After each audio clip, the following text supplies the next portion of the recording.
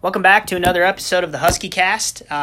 We're here today with Washington County Investigator Eric Weber. Eric just got finished presenting a PowerPoint to our high school and middle school students about vaping.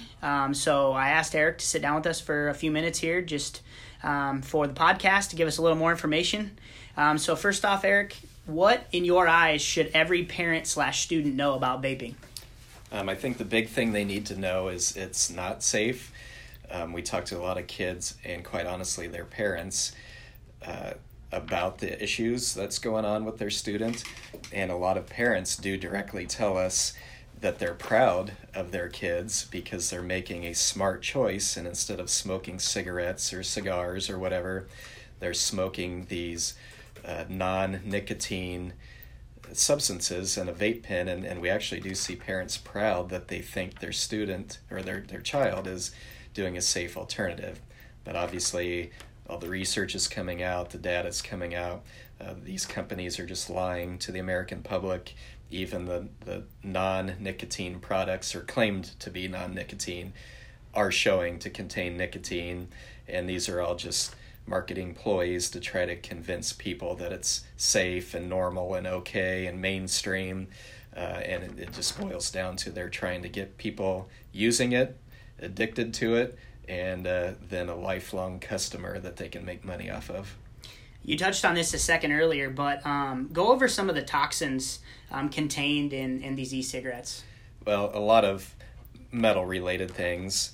I've heard about nickel and lead and all that kind of stuff. Off the top of my head, I know that there's at least 60 or more that are typically found in the aerosol, which the aerosol is what kids inhale during the vaping process. And when they're inhaling this aerosol, it contains 60 chemicals.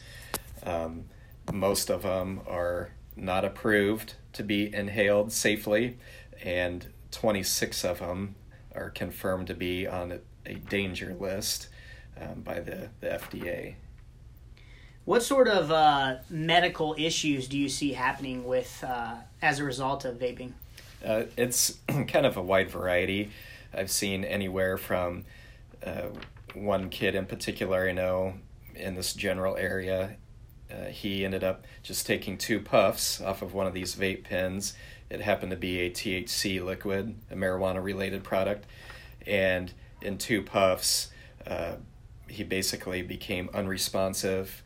He said that he could hear and see things going on, but his body, he couldn't reply, he couldn't answer questions.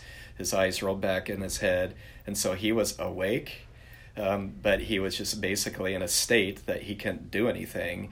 And obviously parents and friends and family were seeing this, rushed him to the emergency room, had a real bad medical episode for a few days. And so I've seen anything from a very quick thing that hits the body like that, to some kids that have been smoking these products for a year or two, and they're seeing a slower, I guess more of a long-term product or problem, like just flat-out breathing problems, and doctors are doing tests on lungs and respiratory systems and seeing medical problems in those areas. Gotcha. One of the things that you touched on in the presentation that you did today was the Juul. Talk about, that seems to be the most popular. Talk about the reason for that, and talk about, you mentioned some recent things that are happening with Juul that are very interesting. Juul's kind of one of the most popular brands. It's kind of taken over the market. So when we talk about this stuff, a lot of it centers off of Juul products. Juul is basically a company that can sell you the smoking device and the cartridges that can go into it. One reason I think it became so popular is we first started noticing it. I actually had teachers in another district that started to notice it looks like a thumb drive, basically. I've actually seen some now that look like almost kind of like an MP3 player or music device. And so they're under the radar. A lot of times parents or teachers or adults might not even know it's a smoking device. Now they've even made like what look like Apple iWatches that they actually will put their mouth to their watch, and it's a smoking device. So one of the popular things is they're fooling a lot of the people that are maybe wouldn't allow them to use them. It's just kind of under the radar. Everything's kind of sleek and modern computer related devices. So it looks cool. They can get away with it when maybe they shouldn't be using it. It just kind of taken over, what kids think is popular and cool now. And, their products, they're packing them full of nicotine. Juul claims that their nicotine will hit a person 2.7 times faster than any other thing on the market.